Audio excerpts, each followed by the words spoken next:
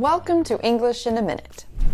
Walking backwards can be dangerous. So is walking something back something you shouldn't do? Walk something back. Jonathan, Betsy mistakenly sent her entire office an email saying how much she hated her job. Oh, goodness. Did she get fired? Yes, but not before trying to walk back her email. It's a lot harder to walk something back when it's in writing.